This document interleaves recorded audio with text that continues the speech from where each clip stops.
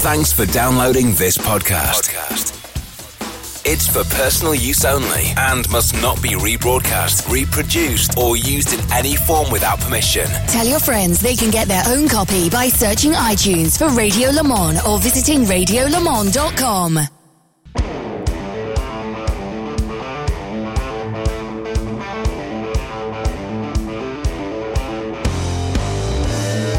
Hello everybody and welcome along to a special programme here on the Radio Show Limited network of channels. It's that time of year, isn't it, when we look back at everything in the season, the motor racing season that has just gone by, as we're thinking about holidays and lying around and eating and drinking too much. Gives us the opportunity to reflect on what we've seen over the last 12 months. Well, actually, it's a bit less than that for our subject of this review for 2019, because we look at the NTT Indycar series. And delighted to say that joining me to shed some light into the dark corners of America's top single-seater formula is Jeremy Shaw. Hello, Jeremy.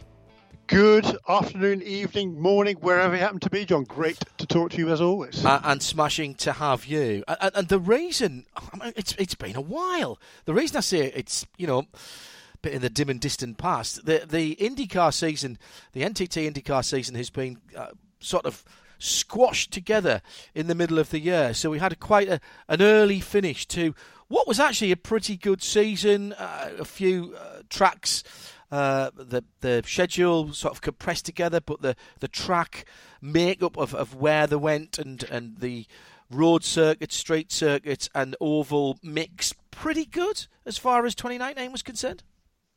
Very good in my book, actually. I thought it was a really, really good season. The quality of the competition was top notch. The championship went down to the last race of the season, which it normally does, particularly with the double points finale, which I'm not a big fan of. But no, I thought it was a great season all around. So really good competition amongst some very, very good drivers, John.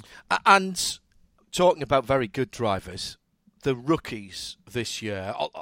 Rookies to the NTT IndyCar Championship, we have to say. But we had a pretty good crop this year. Often you and I have been talking around this time of year about 2 or 3 drivers. There was a few more than that this year, and a few, in fairness, who have come from other forms of racing, notably the driver who ended up at the top of the Rookie Championship with 425 points for Chip Ganassi Racing, Felix Rosenqvist. Marcus Ericsson was in there as well. But in Colton Herter and Santi Ferrucci and Pato O'Ward, genuine rookies, genuine talent and genuine promise for the future, Jeremy. Yeah, very much so. I think it was a strong crop, the strongest crop they've had for several years. Again, that came down to the final race as well. And 3 of the drivers could have won that rookie championship at the final round. I think 2 of them ended up in the top 10 in the points, comfortably in the top 10 in the points. So again, from that perspective, you could also call it a really good, strong season. And how? Do we take anything from that? We know that it's hard to move on. We know, we're sort of straying into preview for 2020 season now, but we know that doing well in one season is no guarantee that you'll be retained or taken on for the next season. But those rookies, did they do enough to attract attention, do you think? Yeah, I think all of the rookies this year did accomplish that goal, no question about it. And the guys at the top of the rookie table towards the at the end of the year very much have cemented their careers for the future. I think for the next several years. Yes, it has been a bit of a change of the guard, which I'm sure we'll get into later on. We won't get into that now, but it's awfully difficult these days to make a name for yourself in a new championship at the top levels of the sport. It's really not that much different in IndyCar. It is in Formula One. Formula One, there's no testing nowadays other than the pre-season tests. There's 2 weeks of tests or 3 or 4 days of 2 weeks prior to the start of the season. Then during the season, there's 2 days, isn't there? Or one of which is actually after the end of the championship. So there aren't the opportunities for rookie drivers to get in there and kind of, learn the craft of driving a Formula One car, and the same in an IndyCar as well, because there's very limited in-season testing in IndyCar, which kind of mimicked Formula One from that respect. There is a little bit more, but still not very much. And once the season gets underway, it's difficult for young drivers to make themselves comfortable in IndyCar to get ready for a full season.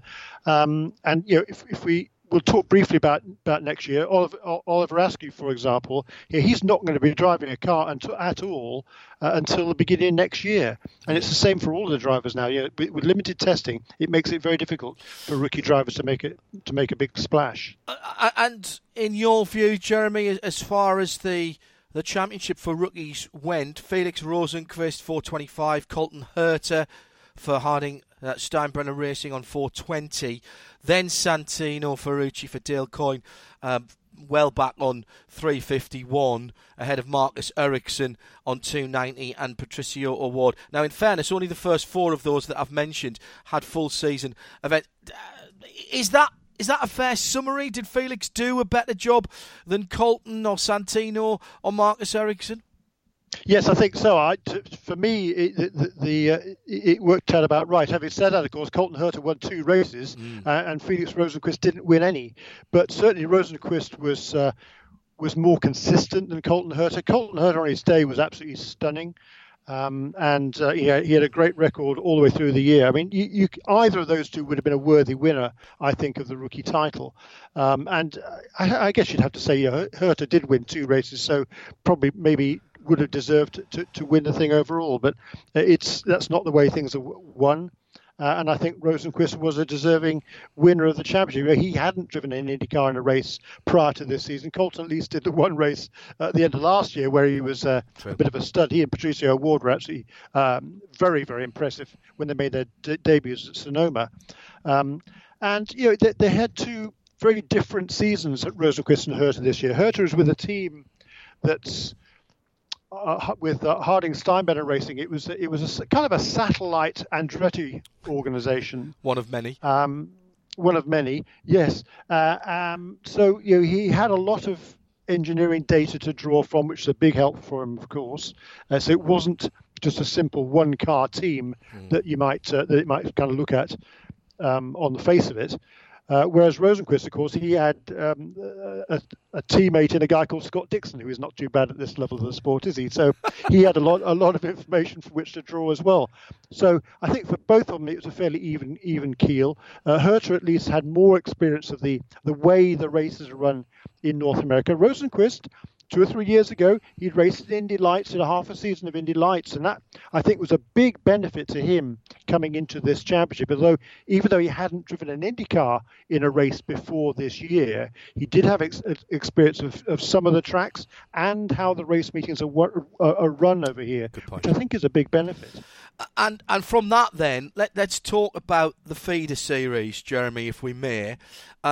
Indy Lights. They've struggled to get a decent grid, but that's not affected the racing in the last couple of years, and they did increase the number of full season entries for 2019. And I know that you still believe that Indy Lights is a must-have on the CV of potential Indy drivers. Well, I really do. I mean, the cars themselves, the Dallara chassis is... It's built like the IndyCar by Dallara, and you can take your seat out of the Indy Lights car and pop it straight into an IndyCar. So your comfort level is there to a degree right away. You then just got to get used to all the systems that the IndyCar has that the Indy Lights doesn't. But with the AER turbo engine, it's a really good little package as Indy Lights these days. It has been now since they brought in a new car in 2015. Initially, there were some problems with the engine in terms of reliability and quality control. Those have been ironed out now for a couple of years, and it's a tremendous package. You speak to any of the drivers who've driven it and then moved on up into an IndyCar, and it gives you exactly what you need in terms of driver development to get ready for the top step of the ladder. And all of the guys who've gone well in Indy Lights have gone into an IndyCar and performed well. So I think numbers have been crazy low the last couple of years. Yes, there were a couple more drivers, or one more on a regular basis this season, and a few more on occasion. Next year, I think, is looking a bit stronger. There should be, at least I hope, double figures in Indy Lights next season. But I really don't understand why more people don't look to do it, because I think it's reasonably cost effective. It costs about $1 million, a little bit less than $1 million. But you compare that to Formula 2, for example, or even Formula 3, FIA Formula 3, and it really does prepare you, I think, extremely well for the top level, as does F2 in Europe, but at half the cost. What we're not seeing, Jeremy, and I wonder if this is a factor, is the full IndyCar teams, the NTT IndyCar teams. A lot of them have abandoned Indy Lights, and that's a shame for me. Yeah, it's not so much they haven't abandoned it; they just haven't taken up the opportunity to run with it. And I really don't understand. I think it's really short-sighted. Since Andretti has dominated Indy Lights now for the last couple of seasons, pretty much in terms of winning the championship, certainly, and it's paid off. You look at Colton Herta, look at Patricio O'Ward. He came through the Andretti organization last year in 2018, won the championship, of course, and he got into an IndyCar right away. He's on the pace. Same with Colton Herta. Same with all of the drivers who've done that. So I'm amazed that more IndyCar teams don't make that investment in the future. And I'm hoping that's something that Roger Penske might change. I mean, that's a team that really should have been running an Indy Lights car for the last many years. I would hope now, with him having taken over the IndyCar series, again, that's something we're sure we'll talk about a little bit later on. I think that's something he needs to be more proactive in. One of the things that Jay Fry has done since taking over as CEO is he has forged a slightly tighter bond with Indy Lights. IndyCar owns the rights to Indy Lights. The series, however, is promoted by Anderson Promotions, which looks after all the levels on the road to Indy, presented by Cooper Tires. And so IndyCar therefore has a vested interest in making sure that Indy Lights is successful, and it has been in terms of providing the drivers to move on up to the level. It has been in terms of the quality of the competition, which, even though numbers have been slim the last two seasons, the quality of racing is absolutely superb.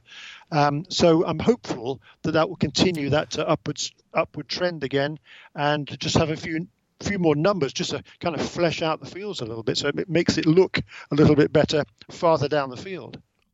What you can't deny, Jeremy, about Indy Lights in 2019 is the quality of competition at the front of the field, with Oliver Askew and Rinus VeeKay fighting it out for Andretti and Juncos Racing. Tony Sowerby, the rest of the best for HMD Motorsport, another young Brit who has gone across to the States to try and find his way. Ryan Norman, Robert McGuinness, David Malkuas, all Americans in the next three spots for Andretti and HMD.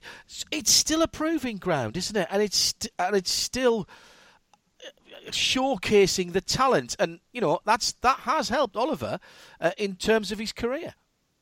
No question about it. I mean, the quality at the front is really stout. All but one of the full season drivers this year finished on the podium in at least one of the races. It was the same last year. Actually, last year, 2018, not only did every single driver finish on the podium, every one of them actually had a pole position as well, which is astonishing, quite frankly, that all 7 drivers should have had at least one pole position and a podium. This year, not quite so spread out, but as I say, all but one of them was on the podium. Plus, Aaron Telitz did a handful of races in the middle of the season. He won a race, had a pole and another podium. Zachary Clayman DeMello, or Zach Clayman, or whatever he calls himself from day to day, he started off the year, had a win and a couple of podiums. So it was super competitive, and at the front of the field again, like last year, it boiled down to a tremendous battle between Oliver Askew and Rinus VeeKay, and they were back and forth all the way through the year. I think Oliver was a deserving winner, but Rinus is a star of the future as well, no question about it.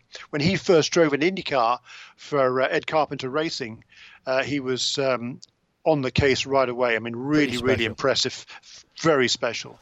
And I think both of those two guys are special, and I think they're both going to have a big future ahead of them. And Rinus in particular as well, not short of backing either, because he's backed out of Holland, the Netherlands in Europe, by a gentleman who has backed a lot of talent, including Max Verstappen. And, with the Jumbo Supermarkets brand, he's backed a lot of Dutch talent coming through. So there's a really good opportunity for both those two guys. And in fact, actually, when we go down through that ladder system, and one of the things I think that European listeners will struggle to understand is there is such a well-defined ladder system in the Road to Indy presented by Cooper Tyres, which we just don't have in Europe. It's a bit more diluted. There are more choices, and I don't necessarily think that's a bad thing. And there's an irony that in the land of choices, where you can go into a supermarket and have 152 different types of milk or orange juice, that we do have a really good ladder system for the Roads to Indy. And if you look at Indy Pro 2000, which is the next step down from Indy Lights, 2 points at the end of the season decided the championship in the favour of Kyle Kirkwood for RP Motorsports, young American driver, over Juncos Racing again, so runner-up in 2 championships for Juncos, and Rasmus Lind with Parker Thompson, the Canadian driver, a little bit further back down the order. But again, a cracking year for that development championship. Again, you're right, because the quality there was really good. Indy Lights is well established now. For Indy Pro 2000, it used to be called Pro Mazda and then Star Mazda before that. They brought in a new car for the 2018 season, and again there's a few sort of niggles with the package initially, but those have pretty much been ironed out now. They've actually had some more towards the end of this year, which they've definitely got a handle on for next year. But that car package is really, really good. I mean, the cars are fast, they look good, they sound good, they race really, really well. And Kyle Kirkwood, he's had just a stunning last couple of years. He won in 2018. He won both the Formula 3 championship over here, which is not very strongly fought out, but he dominated it. He also won USF 2000. The previous year he won F4 as well. So he's just had an incredible few years. Kyle, he's won a ridiculous number of races. He's most definitely a star to watch in the future. Rasmus Lind from Sweden, again, very, very talented. I think he stepped up 1 year too soon, from my perspective, up into Indy Pro. He should have stayed another year in USF. He's a youngster, but again, super talented, very quiet, but super talented young man. And I think he would have benefited a bit more by staying 1 more year at the lower level, winning the championship, and then moving on from there. But he elected to move on up. He was beaten by Kirkwood again, but he pushed him really, really closely. But Kirkwood kind of started off on the back foot because his deal with RP Motorsport was only done literally 10 days before the start of the season. So he had one test at Homestead prior to the championship, and he was kind of on the back foot. He had a DNF in the first race, but he was fast right away, but had a couple of DNFs in the first 4 races, which put him back in the championship standing. So he had to make a comeback from there. But towards the end of the year, he's pretty much unbeatable. In fact, the only 2 times he didn't win out of the last 10, 11 or 12 races was when he was taken out ironically by his teammate, which is a bit embarrassing. But no, a worthy championship there for another well-deserved championship for Kyle Kirkwood. And talking about USF 2000, and by the way, what's the difference then, Jeremy, between Indy Pro 2000 and USF 2000? Different cars? Basically, same chassis actually. The basic chassis is the same. It's from Tatus. Right. It's effectively the regional car as it's known now in Europe, is F3 level car. So same chassis. And from USF 2000 to Pro Mazda, it's got bigger tyres, more power, different engine, more aerodynamics. It's just a more sophisticated car, right. And quite a bit faster as well. And it's a really good intermediary step. It's certainly on most road tracks a good bit quicker and more sophisticated than the old car it replaced a couple of years ago. And that's been a really, really good move. It's a nice car, that Tatus.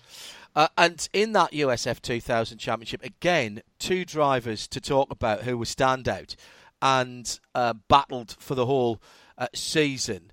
With in second place, the man from the Gold Coast, Australia, although spent the season living in Los Angeles. That was Hunter McElrea. He was second in the championship. And Brandon Eves, another, and this is great, another American driver, wins the championship by, 5 points at the end of the year. It was a great championship. Braden Eves, but all the top three were all rookies. Yes. Braden Eves, Hunter McElrea, and Christian Rasmussen, who's also really impressive and was super strong at the end of the year. He struggled early on. It didn't help him. He was taken out with a mistake by Braden Eves' teammate in the second round of the race, the second round of the championship in St. Petersburg. Rasmussen was looking good there. And he was taken out by Darren Keane, who made a mistake on the last corner and took them both out. So that enabled Braden Eves to come through and win that race. So Rasmussen was kind of on the back foot after that, but all three of them are really, really talented. Eves, he came into the year, he did one race at the end of the previous season in Portland and impressed right away. He qualified in the top half dozen. Unfortunately, got taken out, I think, on the first lap of the race. But he showed his capabilities there. He was also actually a Team USA scholarship winner in 2018, but he wasn't able to take up that opportunity because he needed surgery from an injury that he'd sustained earlier on. But the talent was there. He took advantage of it in the early stages of the season, won the first four races. Struggled a little bit in the middle of the year, but they came right back strong at the end. And tell you what, the way he won that championship at WeatherTech Raceway Laguna Seca in the last couple of races of the season was astonishing, because Hunter McElrea, he's big, tall lad. He's about 6'4", 6'5". He's massively tall, but super talented, super nice guy. Worked really, really hard. And a sequence of 3 wins in a second had put him into the championship lead going into the finale. Unfortunately, he then had a problem in the final qualifying session, had to start at the back of the pack. Braden Eves, I think he qualified 4th for the final race, knew he had to win it, and pulled off the move of the season, the passing move of the season at the first corner to take the lead and controlled the race from there, and ended up winning the championship by 5 points. It's heartbreaker for Hunter McElrea, just done a brilliant job. What a way to win a championship, though, Jeremy. If you're going to win a championship with an overtake, do it like that. Exactly right. He was stunning. It was a tremendous drive, and you can't say he didn't deserve it. He won more races than anybody else did, Braden Eves, and was a good champion. But to tell you what, Christian Rasmussen from Denmark finished in the third place. With 3 different teams representing the top 3 at the end, he's going to be a force to be reckoned with in the future as well.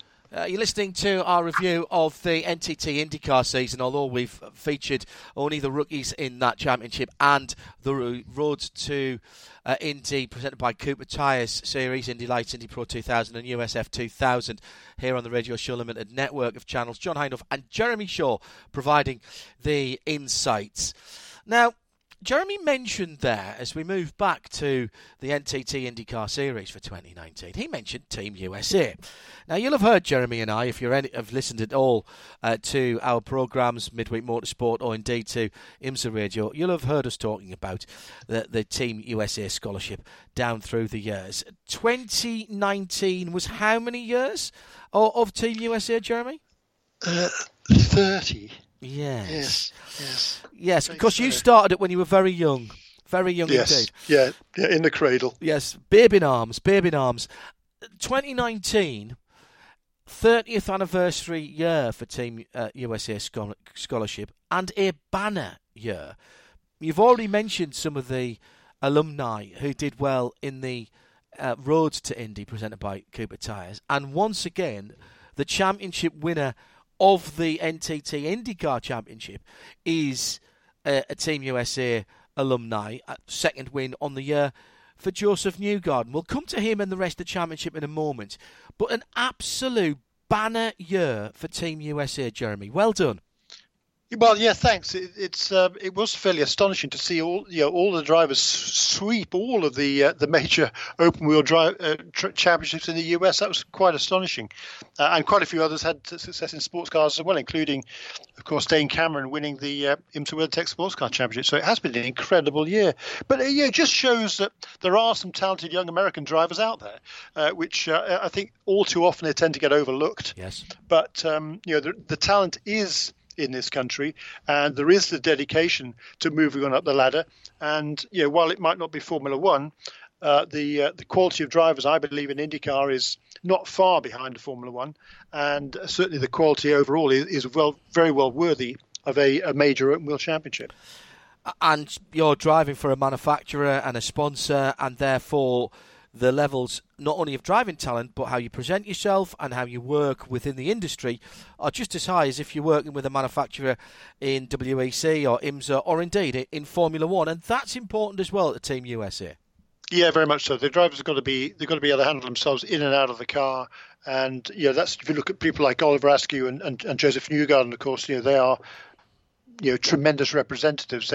They've learned coming up through the ranks what it takes to become a top line driver, and so when they get up to that top level, there's no real surprises, and they're able to maximise their opportunity. Well, congratulations, Jeremy, to you and all the supporters of Team USA for, as I said, a banner year. I know there's an awful lot of work goes on behind the scenes, and you can celebrate with the man, Joseph Newgarden, his second championship, 4 wins, 2 poles on the year.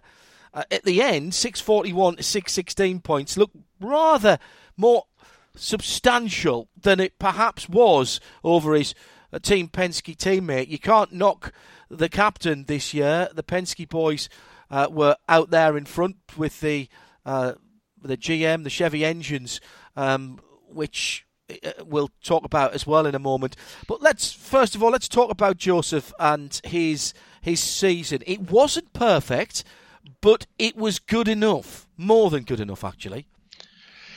It was. It was a tough season. There's no question. I think that the top 3 teams, Andretti in no particular order, Andretti, Ganassi and Penske. Well, that was in alphabetical order, so that was perfect, Jeremy. Yes, well done. Actually, yes, I ended up swinging that way. But they were the teams to beat this season. There were other teams on their day could challenge, but on a regular basis, you knew that at least one or two of each of those teams' drivers was going to be right up at the sharp end of the field. That's not to say that there weren't other challenges, because there were on a pretty regular basis. But those 3 teams came out on top as usual. And it was a great battle. Each of them had a strong driver lineup, so you had to not only to beat your teammates, but you also got to beat those other top 2 teams as well. And so Joseph, he played the numbers right. It started off well with a win at St. Petersburg. That's a great way to start a championship, of course, and he was able to keep that going all the way through. And as you say, there were some missteps along the way, but one of them came at Mid-Ohio.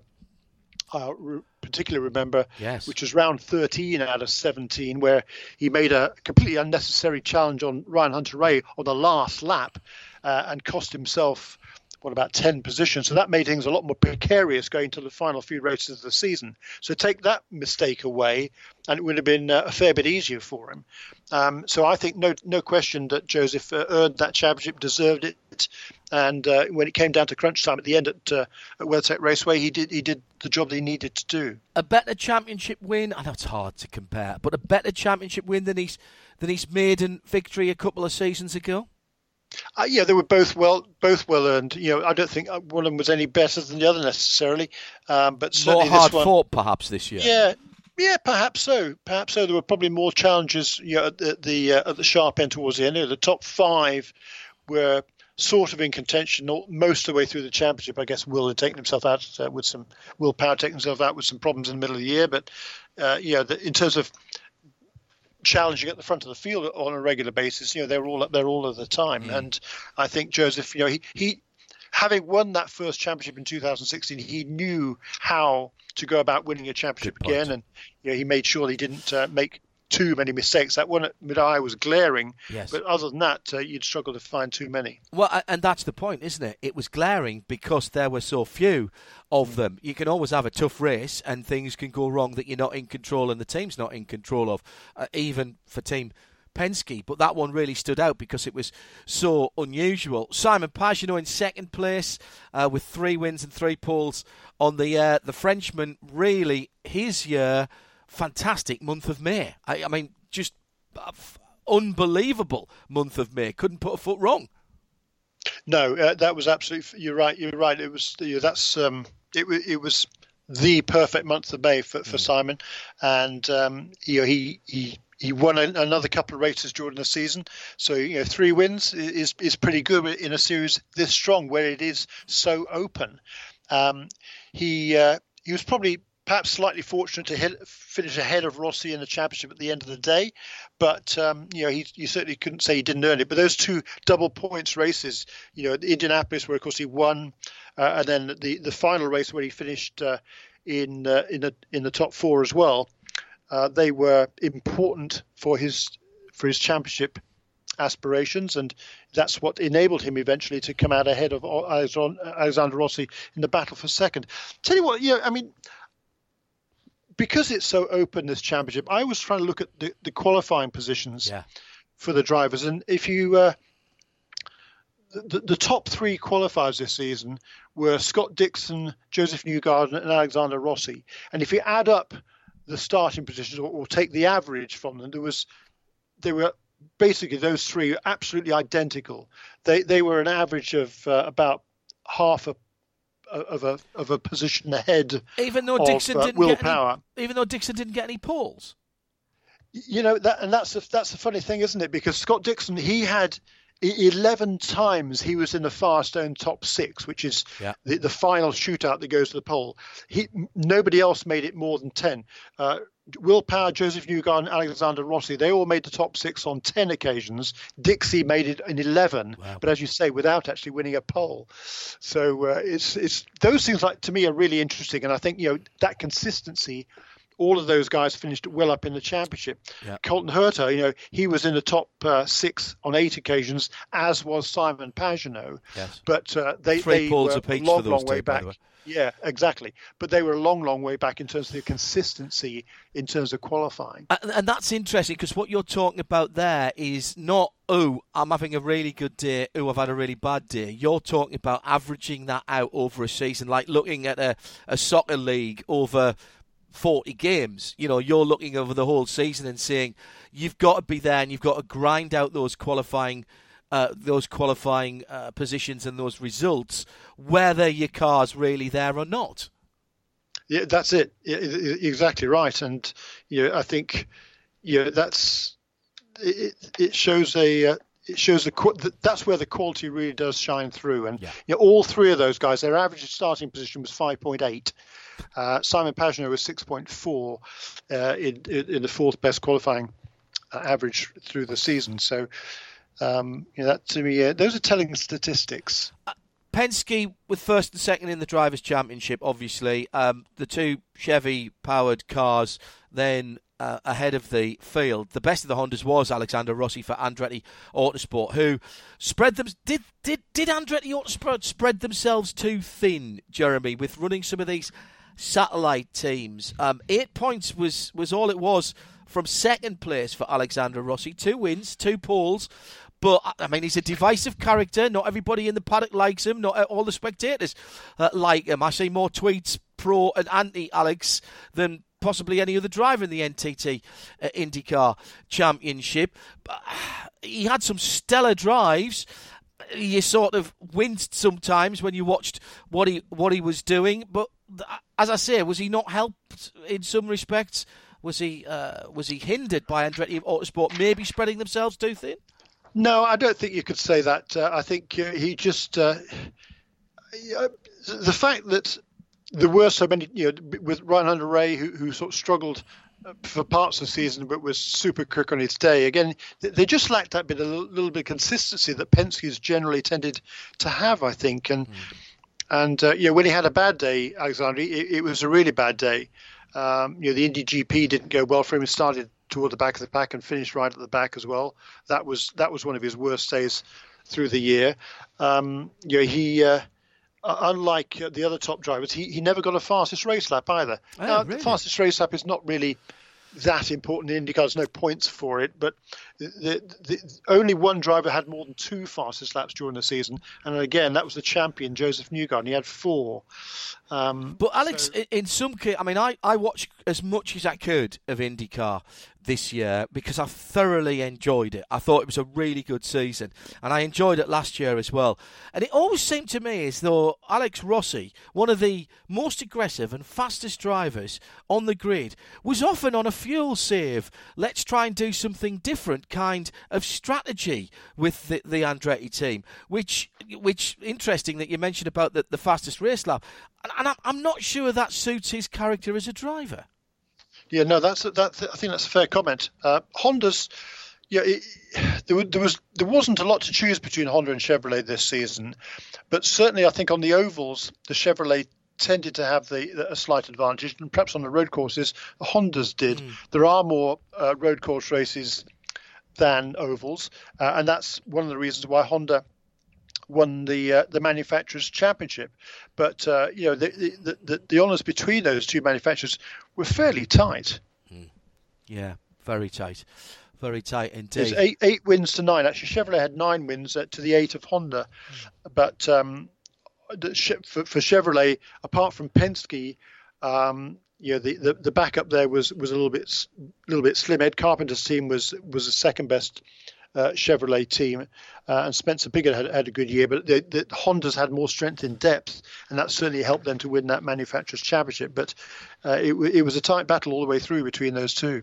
Well, we've mentioned Team Penske, we've mentioned Alexander Rossi for Andretti Autosport, Chip Ganassi Racing, their top finisher in 4th on 578 points with 2 wins on the season, but as we've mentioned, no poles, but top qualifying Scott Dixon in there. And I remember talking to you and Shea on Midweek Motorsport through the season, and neither of you really wanting to ever write Dixie off. Didn't have a great start of the season. It came good in the middle, but you don't want to write him off. But for a couple of really bad results, he would have been even more competitive this year. Well, yeah, I mean, the season did start off well. He had I can't remember what happened to him at Circuit of the Americas, but other than that, he was on the podium in 4 of the first 5 races. That's right, so he was. Yeah. It was a really strong year for him. Then came Indy. That was a struggle. It was a struggle for Honda. Definitely Chevrolet's had the edge at Indy, and then he had a problem also in Detroit as well. Yes, the first race in Detroit, and then 2 races after that in Texas too. So 2 DNFs there. That cost him those 2 results or 3 results cost him dearly. In between of that was the win in race 2 in Detroit. That kind of got his season back on track again. But it was those 3, not quite early, but mid to early season that cost him a chance of going for another championship. But the guy was fast all the way through. He was always qualifying best. Like I say, he was on among he had more podiums than anybody else. Dixie did with 10. He was on the top 6 in qualifying more than anybody else, only by 1 over the others. But again, it was a really strong season for Dixie, but for those couple of results, and particularly Indianapolis, he would have been right up there in the championship. 4th position in the championship as we work through the NTT Indycar series for 2019 with Jeremy Shaw here on this special programme. 5th position in the championship, Jeremy. Another Team Penske runner, so they've got 3 out of the top 5, just underlining how good their package was with the Chevrolet engine. And a driver who's been a champion, who's won the Indy 500, and the most extraordinary stat about 5th place Will Power is that he's won a race in every season going back to 2007. So he's there or thereabouts, but was he there and thereabouts enough this year? Well, at the end of the day, no, he wasn't. And that's why he finished 5th in the points. But it was another super strong season from Will. He's a mercurial character, isn't he? Yes, he is. Started off the season with 2 pole positions, wasn't in a row, both at St. Petersburg and Circuit of the Americas. Was 3rd on the grid at Long Beach. And his best result out of those first 4 races was a 3rd at St. Pete. That's not what he would have wanted from those first 4 races. That kind of set the tone. There were certainly several mistakes. 5 times during the year he finished outside the top 15. And when consistency is so important, that's not going to win you a championship. So, the good news for Will is he came back strong. He was motivated at the end of the year. Had a couple of wins late on in the season. So that would have helped his psyche, I think, going into 2020. There's no doubt Will can get the job done again. He's not lost any of his motivation, his speed, his desire. It's all still there, but there were certainly a few too many mistakes, and otherwise just things that didn't go his way. Just what could go wrong did go wrong, it seemed, in the early part of the year. In sixth position, we've mentioned the Rookie of the Year, Felix Rosenqvist, another Chip Ganassi Racing driver. Sixth for a rookie. All right, he's a rookie to IndyCar. There's a lot to learn. He's an experienced racing driver. Honda Power again for Chip Ganassi, of course. With Colton Herta only those 5 points further back for the Honda-powered Harding Steinbrenner racing car. And then 5 points further back from that, Ryan Hunter-Reay for Andretti, and Takuma Sato 5 points back from that for Rahal Letterman Lanigan Racing. That little group there, Jeremy, very close for the whole season. And in fact, of course, those points, really, that all went to the last couple of races of the year with the way that the championship played out. It did, and that double points finale for Colton Herta then jumped him all the way up from round about the top 10 up into 7th position. So that was big for him. He had he started off the season absolutely superbly with a good strong run at St. Petersburg for Colton, where he finished inside the top 10 comfortably, then won brilliantly at Circuit of the Americas, and that was a tremendous drive, really, really well earned. But after that, there were 4 DNFs in a row. Yeah. Some were his fault, some weren't. And again, he was a bit like that through the season, which you would expect for a rookie. But on his day, man, was he impressive. I mean, he was became the youngest ever race winner in IndyCar when he took that victory at Circuit of the Americas. He also became the youngest ever pole sitter when he took the pole at Road America. So there were no flukes this season for Colton. It was an up and down year, but for a rookie, and a proper rookie, it was very, very impressive. Felix Rosenqvist, yes, did finish ahead of him in the points, and yes, certainly, Felix has been around the sport a long, long time, but not really at this level. He's done Formula E, he's won races there, he's done top level sports car racing for sure, but he certainly hadn't raced in Formula One, and to come over to IndyCar and do the job that he did, I think everybody expected him to be at the top of the rookie charts going into the year, and he ended up clinching that at the final round. But it was a really, really good season for the both of them. I seem to remember Felix got a lot of finishes. He didn't get any wins, but he got finishes, and getting the car home and taking the points that's on offer. Sometimes, I mean, that is how you win championships. Ask Scott Dixon for that one. Let's talk a little bit about Ryan Hunter-Reay and Takuma Sato. Ryan Hunter-Reay, no wins, no poles on the season for Andretti Racing, Andretti Autosport, excuse me. And Rahal Letterman Lanigan, best position was Takuma Sato in 9th position with 2 wins and 2 poles. I won't call them old stages, Jeremy, but they are well known in the NTT IndyCar series. And I can't think that Ryan Hunter-Reay will be delighted with his season. No, it was a difficult season for Ryan. And again, it was probably the qualifying that let him down on a regular basis. I mean, he started off fairly well. He was in the top 5 of the grid in each of the first 2 races. But then after that, it wasn't until Detroit where he got himself among the fast-end top 6 again, and he only did it after that, on a couple of occasions. So that was his problems for Ryan Hunter-Reay was basically qualifying. Generally, he raced well. Once again, though, he had absolutely no luck. That seems to be a regular occurrence for poor Ryan because he is a heck of a driver.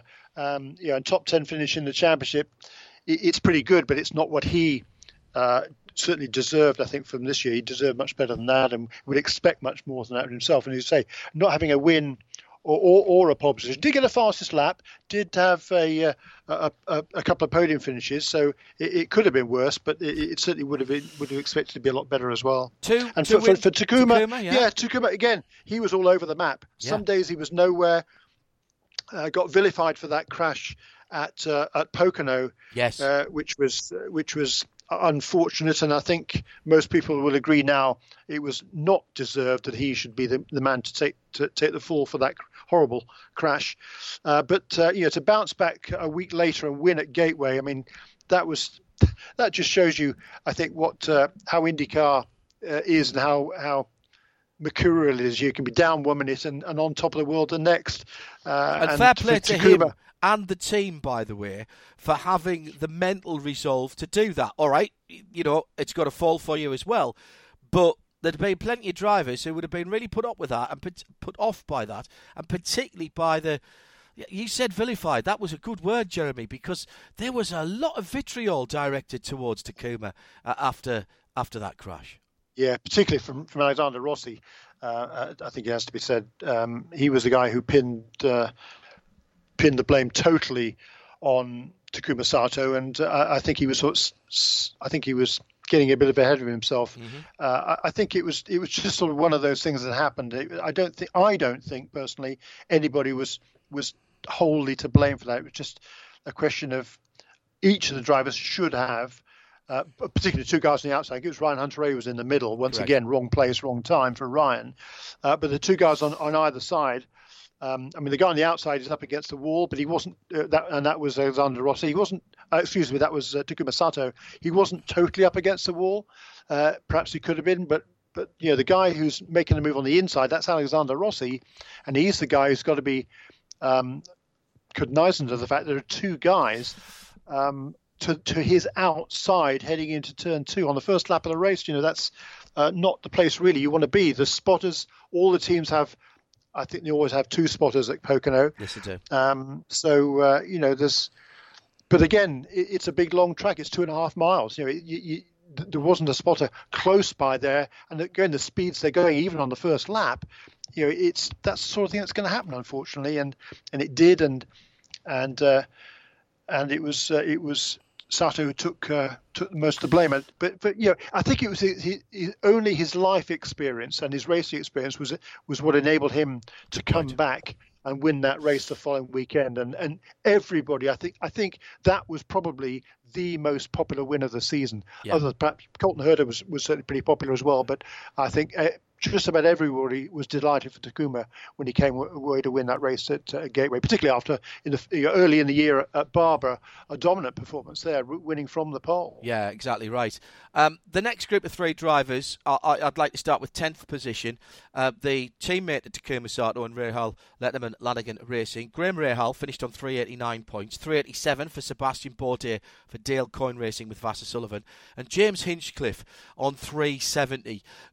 In terms of the points, not much to choose between these drivers. There's a lot of experience there, Jeremy, and there will be a lot of introspection, I would have thought, in the close season from Graham, Sebastian and James Hinchcliffe, because none of those 3 drivers will think that 10th, 11th and 12th and whatever it was, 300 points or so off the lead of the championship is good enough for them.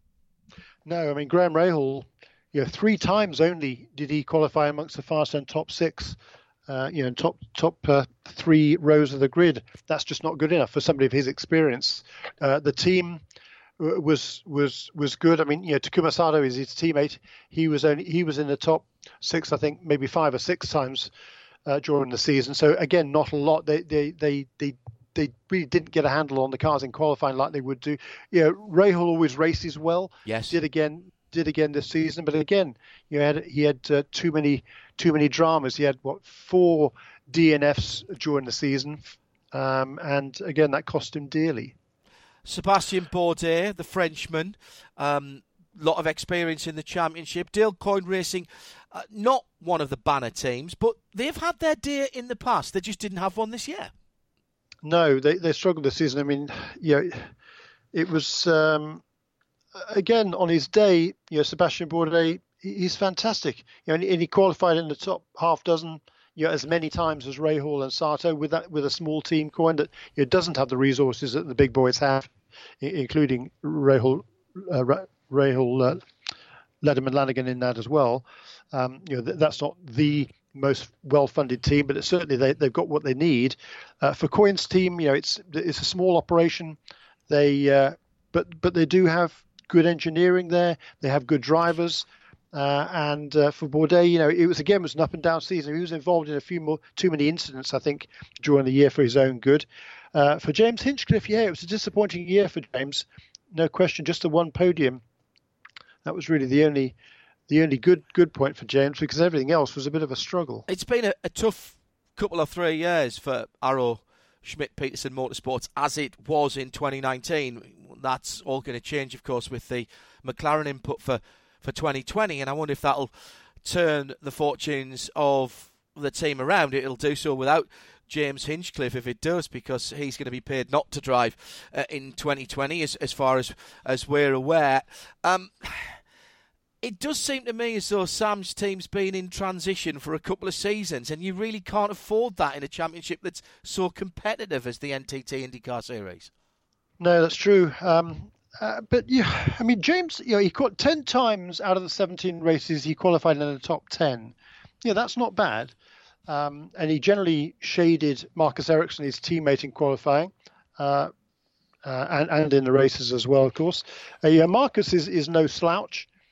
It was a steep learning curve for him. He didn't have any experience at all over here in the United States before joining that team for this season. So it was certainly a battle for both of those two. And I think, the fact that there wasn't another top liner in the team to help James and Marcus was probably to the team's detriment. I think, James, is he a top liner? You'd struggle to say that probably. But certainly he would have expected to, and was a regular top 10 qualifier, just not a regular top 10 finisher. Again, both of those two got themselves involved in various scrapes during the season. Some of them were their own making, and some of them weren't. But certainly, once again, Indianapolis was a struggle for James, and to come away with an 11th place finish there was actually pretty good under the circumstances. Yeah. But that was a downer, because he would have expected to run strongly again there, despite the problems the previous year, and it didn't happen for him. To be fair to him, he bounced back well after that, because each next 4 races qualified in the top 10. He was 5th on the grid in Detroit, but again, 2 of those next 4 races, he was taken out in incidents. So, again, an unfortunate season for James, and the way it ended up, being dropped by the team well after the end of the season. Well, that was just wrong. I think the way that was handled was pretty poor. A team, we'll have to see, with obviously the input from Gilles de Ferran and McLaren next year, and how that, it's effectively going to be a new team, isn't it? And we'll have to see how that plays out. Moving into 13th, 14th, 15th and 16th, the next 4 go from 351 points down to 303, and are Santino Ferrucci, who we've talked about in the rookie, Spencer Pickett for Ed Carpenter Racing, Tony Kanaan, Evergreen TK, and Marco Andretti. Well, Santino has a future, no doubt about that. We've talked about him in the Rookie Championship. Dale Coyne, we didn't really talk about Santino much, did we? I suppose when we talked about the rookies.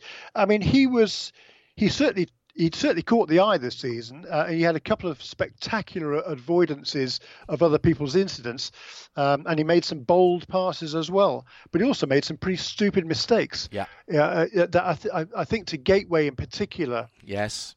Just 2 races before the end of the season, and he took out the championship leader there, Joseph Newgarden. And twice Newgarden had waved him past, because he knows what a loose cannon Santino can be, and then but each time he fell back.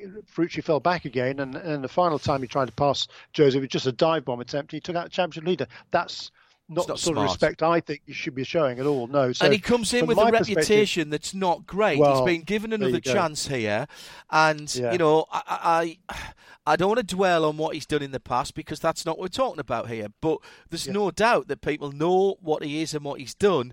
And you'd like to think that, down at Dale Coyne Racing, he's been given a bit of a hand on the shoulder and, right, son, let's see what you can do here. And frankly, to be honest, Jeremy, for the most part, he's all right. But you just get that odd thing like Gateway where you go, oh, really? Have you learned nothing? Because you know what's going to happen. All of your past is going to get dragged up. And whether that's fair or not isn't what I need to discuss here. But his past is going to get dragged up every time he does something that is silly. Yeah, I know. I agree with you. And yeah, I mean, he did race very, very well. No question about it. I mean, hats off to him. Made some fantastic, spectacular passes during the season. He kind of became the sort of second Alex Rossi, if you like, because good analogy. Over the last couple of years, if there's somebody been right up against the wall making passes on the outside, it used to be Tony Kanaan, then it was Alexander Rossi. This year, you'd say it was Santino Ferruccia. Massively impressive. But, two DNFs in the last two races of the season hurt him spectacularly in the championship. Meant he finished a long way behind the other top two rookies, whereas he had a good chance there to finish right up with them, particularly apart from that silly move on Newgarden. It was a brilliant run at Gateway. I mean, he led laps there, finished in the fourth position, and it was well deserved. But the telling thing for me, just once apart from Gateway did he qualify among the top 10 in a race. So I think that just shows that he's still got quite a lot of work to do. Spencer Pigot, Jeremy, Ed Carpenter Racing, 335 points in the championship, finishes 14th. And if we're talking about people that had no luck this year, you've got to add Spencer in there. I mean, once again, he's another. He is renowned amongst the grid as one of the best overtakers in the business. Yeah. A bunch of times, he might not have qualified well, but he came up through the field and just made some spectacular passes. I think in particular Portland, he was tremendous towards the end of the year. He just didn't get the results that he no question deserved. And I think it's a kind of a travesty that he's been let go. Now, he was among the top 10 in qualifying several times, among the fast and top 6 on 4 or 5 occasions, and deserved, I think, a lot more than he ended up with the end of this year. So 14th position for Spencer is kind of where his average finishing position is, but not where he deserved to be. Made it through to the big leagues as a bit of a poster child for the ladder system. Indy Lights, Indy Pro 2000, USF 2000, champion twice in those categories, in Indy Pro in 2014 and 2015, and in Indy Lights it was Youngcross, wasn't it, he drove for there as well? Yes, it was. And you've got to say, what happens to a driver like this when he's had a season like that? He's got nowhere to go. Where does he go? That's the big worry, isn't it? Big worry, yeah, and he was the poster child for the road to India. He won 4 scholarships to get up at the Indycars. I mean, he doesn't come from a wealthy family. No. His dad Barry was a Formula Ford racer back in the UK, back in the 70s, along with the Nigel Mansell era, and Barry he emigrated to the States in the early 80s. So Spencer's fully American now, but then it's not a wealthy family. He made it to the top level on talent alone and winning those scholarships. Now, having had, I am told, at the very least a handshake deal to remain with the team next season. There's certainly all the indications were that Spencer was going to be back. He'd done more than enough to justify his place in the team for next year, but then some of the financials changed at Ed Carpenter Racing, and they needed somebody with some money in there, which Rinus VeeKay was able to bring, and so he got the nod over Spencer in that number 20 car for next season. I'm not saying Rinus VeeKay doesn't deserve it. It's not as if he's buying Spencer Pigot out of a ride, because he's proved his talent on the way up. But that was the determining factor there as to whether or not Spencer would retain his ride. He was told awfully late in the game that having had the nod that he was going to be back again, didn't need to look for money. Everything was hunky dory, and all of a sudden, 2 or 3 weeks ago, he finds himself without a ride. So it's going to be awfully difficult now to get himself back in the frame. But yeah, he is certainly deserving of a top line ride. Another great American road racer, no doubt there, Spencer Pigot, who is looking for a ride. Brazilian legend Tony Kanaan, AJ Foyt. I mean, how long has he been around now? Unbelievable amount of time. When does he go back to? 300 consecutive starts heading into this season, which was his second for AJ Foyt. 14th position for Tony. The question I've got to ask is, how much longer can Tony keep doing this? And the answer that I suppose Tony would give me is, as long as I'm breathing, Hindhoff. Yeah, quite. I mean, it was a year to forget for TK because, the desire is still there. He can still race well. He had a super run at Gateway, finished on the podium. Yes, there was a bit of luck involved there, but he was fast there. He can be fast on his day, no question about it. But for some reason, once again, AJ Foyt Racing was just not able to give him a representative car. So he ended up in the 15th in the points. Again, not much you could say. Every dog has his day, and maybe TK's is coming toward a close, but it would be a shame because he's certainly a great character to have around. His experience is good, but it wasn't enough to bring that team any tangible results at all. For Marco Andretti, what do you say? I mean, it's just bizarre that. Well, Jeremy, if this was a one-off, you'd say, well, that was a bit of a bad season for Marco, but he'll bounce back. But when we've been speaking at this time of the year in the last couple of 3 years, we've said, "Oh, Marco, really?" It's. I mean, can he turn it around in the way that when I talk to Nick about the Formula One season, it seems like I've been saying the same about McLaren for year after year. They can't have another year. It's McLaren. They can't have another bad year. It's McLaren. They'll turn it around. Well, this year they have turned it around. Not back to their former glories, but there's clearly some improvement there under Andreas Seidel and Zach Brown. I don't know what to say about Marco. I really don't. Yeah, pass. I mean, it's not as if the team's struggling. They all have the same information to draw from. He's got great teammates there in Alexander Rossi and Ryan Ray, and as a satellite team there, Colton Herder. So there's really no excuses, and I don't know. I really don't know. It's just bizarre that he should have had such another poor season. That's Jeremy Shaw that's on the line with me, John Hindhaugh. We should look back as the NTT IndyCar Series for 2019. That was 16th position for Marco Andretti. Arrow Schmidt Peterson Motorsports, we've mentioned those already. Marcus Ericsson, much more a rookie than anything else in terms of his learning season for there. We've got Zach Veach at 18th, 290 to 271 there. And Matthias Leist for AJ Foyt. Those three guys all within 30 points of each other. Jeremy was solidly into the midfield of the championship here.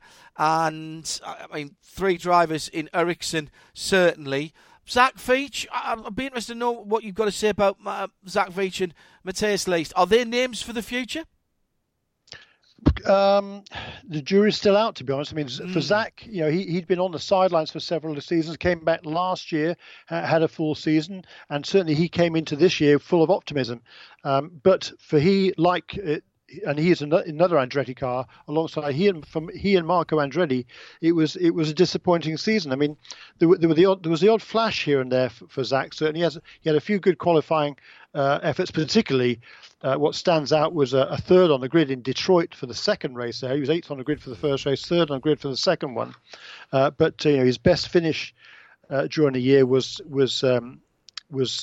not where he would have wanted. He had only 3 top 10 finishes, so he would have expected a lot more from the season than he actually got. But again, he didn't really have anything. Nothing ever seemed to go his way.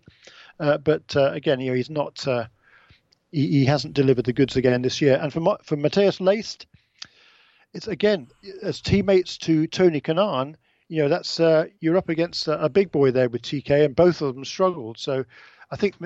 For Matthias Leist, I said it last year, when he moved out of Indy Lights 3 years ago, he made the move too soon. He just didn't have the experience to draw from to enable him to overcome any shortcomings that there might have been in the car or the team. Yeah. And that battle for Matthias just continued, which is a shame because he's a nice guy. He works hard, and he's certainly a lot better than his results would have indicated.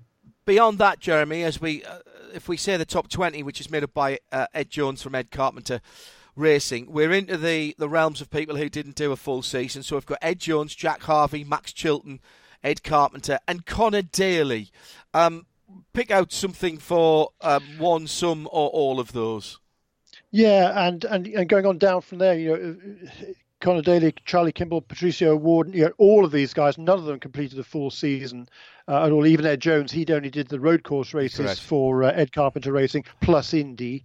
But he was very much shaded by Spencer Piggott all the way through the season. Spencer was far and away the better driver there amongst those two. Jack Harvey, he really did impress. Yeah. In the I think he did 8 races this season. Was it 10 races he did this season? Yeah, 10 races for Michael Shank Racing. That was a satellite operation with Schmidt-Peterson. It was an excellent job that Jack Harvey did this season. He had a podium finish at Indianapolis on the road course, well earned, and some strong runs as well. Aside from that, so great to see that Jack Harvey and Michael Shank Racing, they're going to be full time next season. Yes.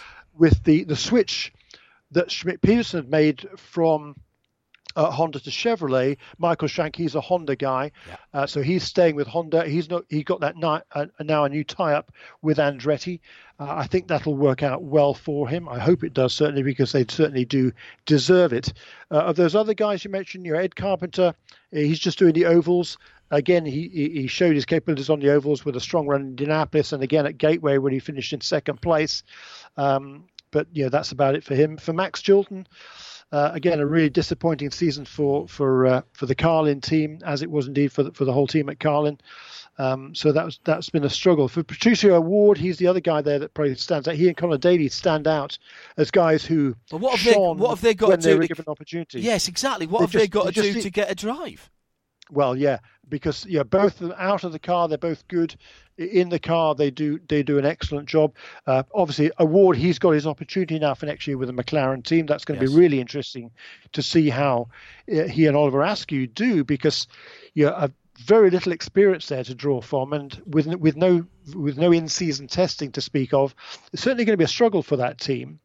But Patricio, he definitely has the capability. I'm delighted he's got that full season opportunity. For Conor Daly, boy, what a job he did. Every time he hopped into a car, he did a really, really good job with it. And seemed like he really was never in the same car twice, 2 weeks running hardly. Yeah, I mean, 3 weeks in a row, I think he was in 3 different cars. Yeah. So, and in each of them, he did a good job. So, hats off to Conor for that. And that's difficult, Jeremy, isn't it? Because you're dealing with different people, different, all right, I know it's the same car, and people go, come on, hang off, it's a spec series. Yeah, but different teams work in different ways. They have different setups in terms of how the team is organised. You're talking to different people and potentially using slightly different language with some of these people about how you're describing things. I thought he was stellar every time he jumped into a car. I agree with you. I mean, it's superb. His driving in Indianapolis for Andretti was massively impressive, and he didn't get the results he deserved as usual for Conor, but he certainly made everybody sit up and take notice there. And then those last 3 races of the season at Gateway, he drove for Carlin. That's a Chevy powered car. Brilliant drive to 6th place there. You started towards the back. That's fine. Raced really, really well. Next time out was at Portland.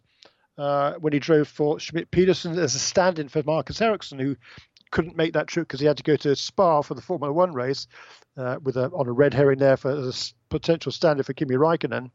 Qualified amongst the top 10, did Conor. That was superbly impressive. Then gets taken out on the first corner, as did his teammate James Hinchcliffe. And again, that was Graham Rahal who precipitated that accident. Perhaps actually with a bit of help from Zach Veach, it should be said. But so he didn't get an opportunity to drive at all in a race, did Conor. And then at Laguna, the final race of the season, he qualified mid-pack for Andretti, had a good run there, didn't get the results he deserved. But he works so hard at it, Conor. Is he a top lineup? Yeah. Is he going to go for a championship? Probably. Possibly not, but he's certainly deserving of a full-time ride in IndyCar, and you could name at least half a dozen guys who have regular drives that you would put Conor ahead of in terms of potential of getting results at the end of the day. Just before we finish up, Jeremy, we've talked about the championship, we should look at the Blue Riband event, which was this year the 103rd running of the Indianapolis 500. Simon Pagenaud led 116 laps and won the race. From Alexander Rossi to Takuma Sato, Joseph Newgarden willpower and Ed Carpenter inside the top six. And for Ed, he'll be, I think, pretty happy with what he did there. Finished on the lead lap as well, and one of only 8 or 9 people who led laps there. No, he wasn't happy with that because he wants to win it. Well, of course he does. Yes, fair point. Fair point. Fair point. Well made. It was nice to see the Indianapolis 500 and the qualifying in the last couple of years getting a little bit back to where it should be. You alluded to this at the start of this review of the NTT IndyCar Series.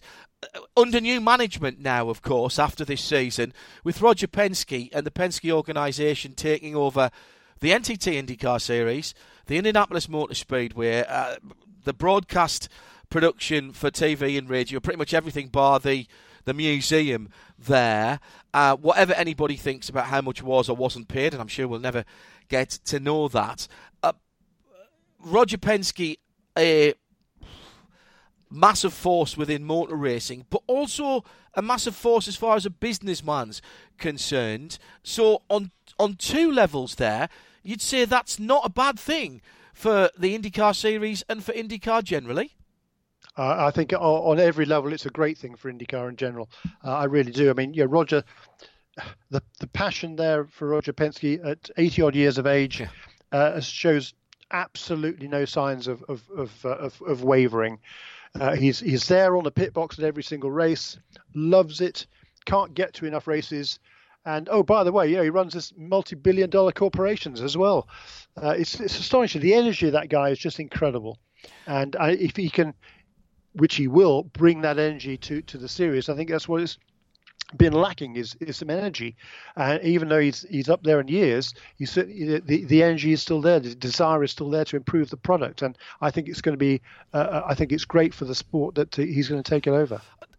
In terms of the health of the IndyCar Series and of Indianapolis and the 500 itself, is this a good time for Roger to take it on? It's clearly not at the height of its popularity and powers, and certainly in terms of commercial viability and attracting sponsorship for even the 500 itself, and certainly for some of the teams, that's been rather difficult in the last few years. Can Roger bring something to that will change those things, Jeremy? If anybody can, I think he can. Right. With his connections, with his just the prestige that's around the Penske name.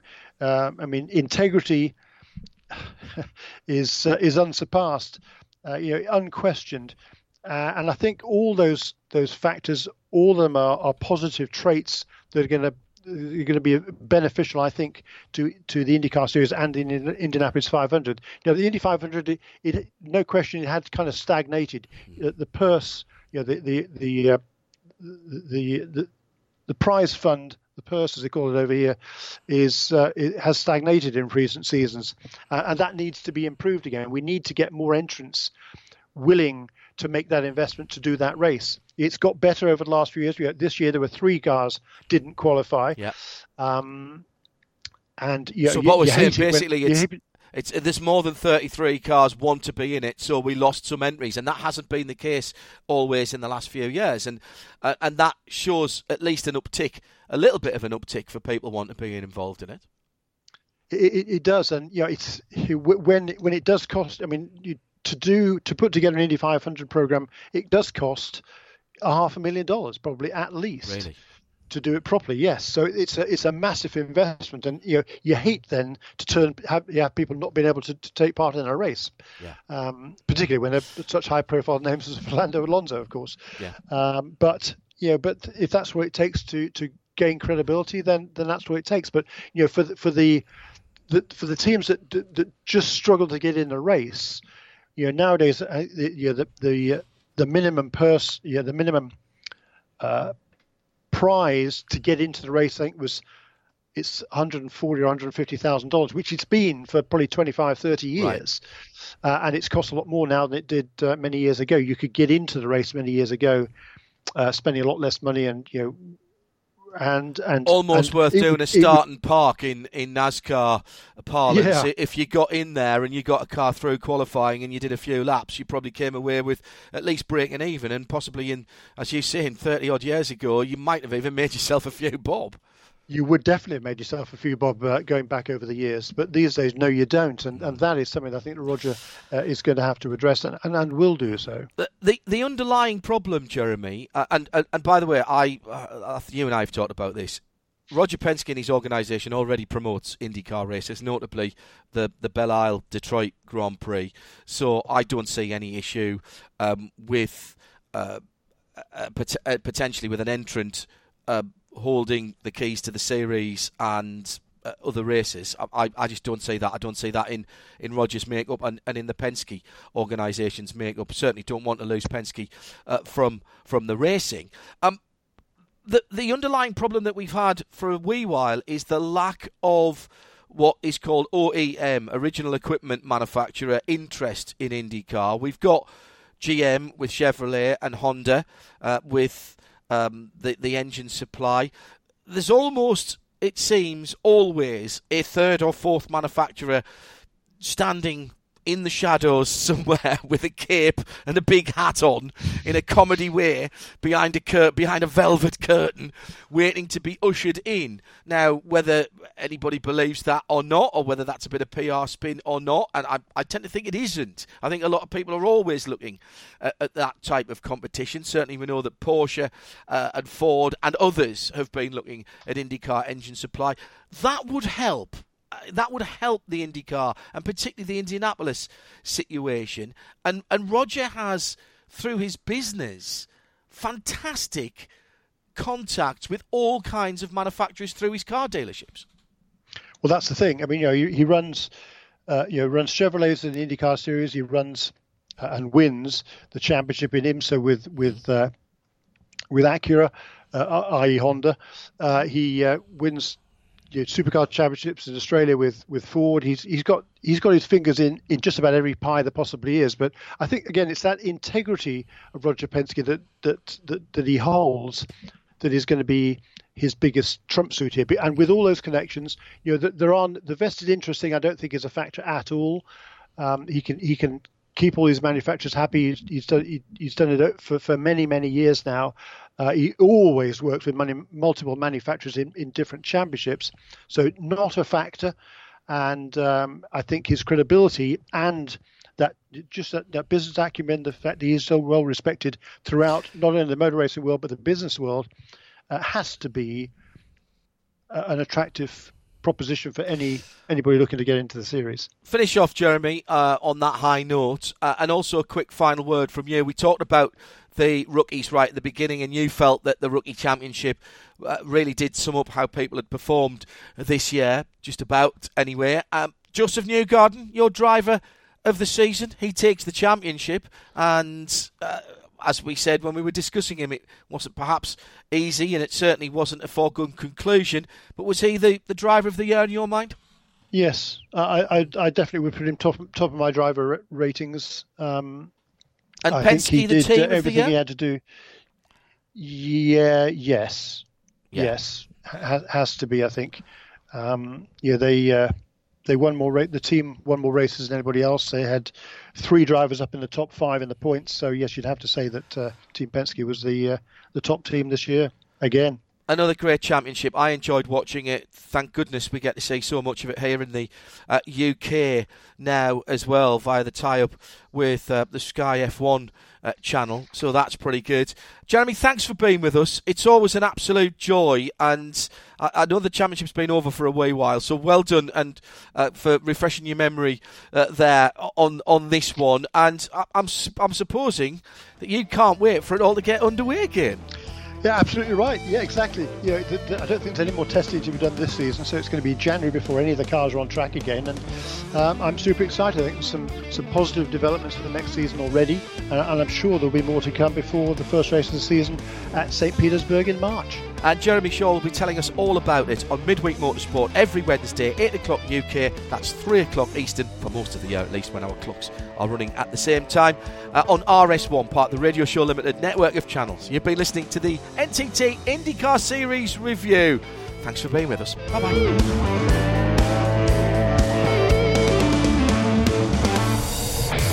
This programme is a Radio Show Limited production.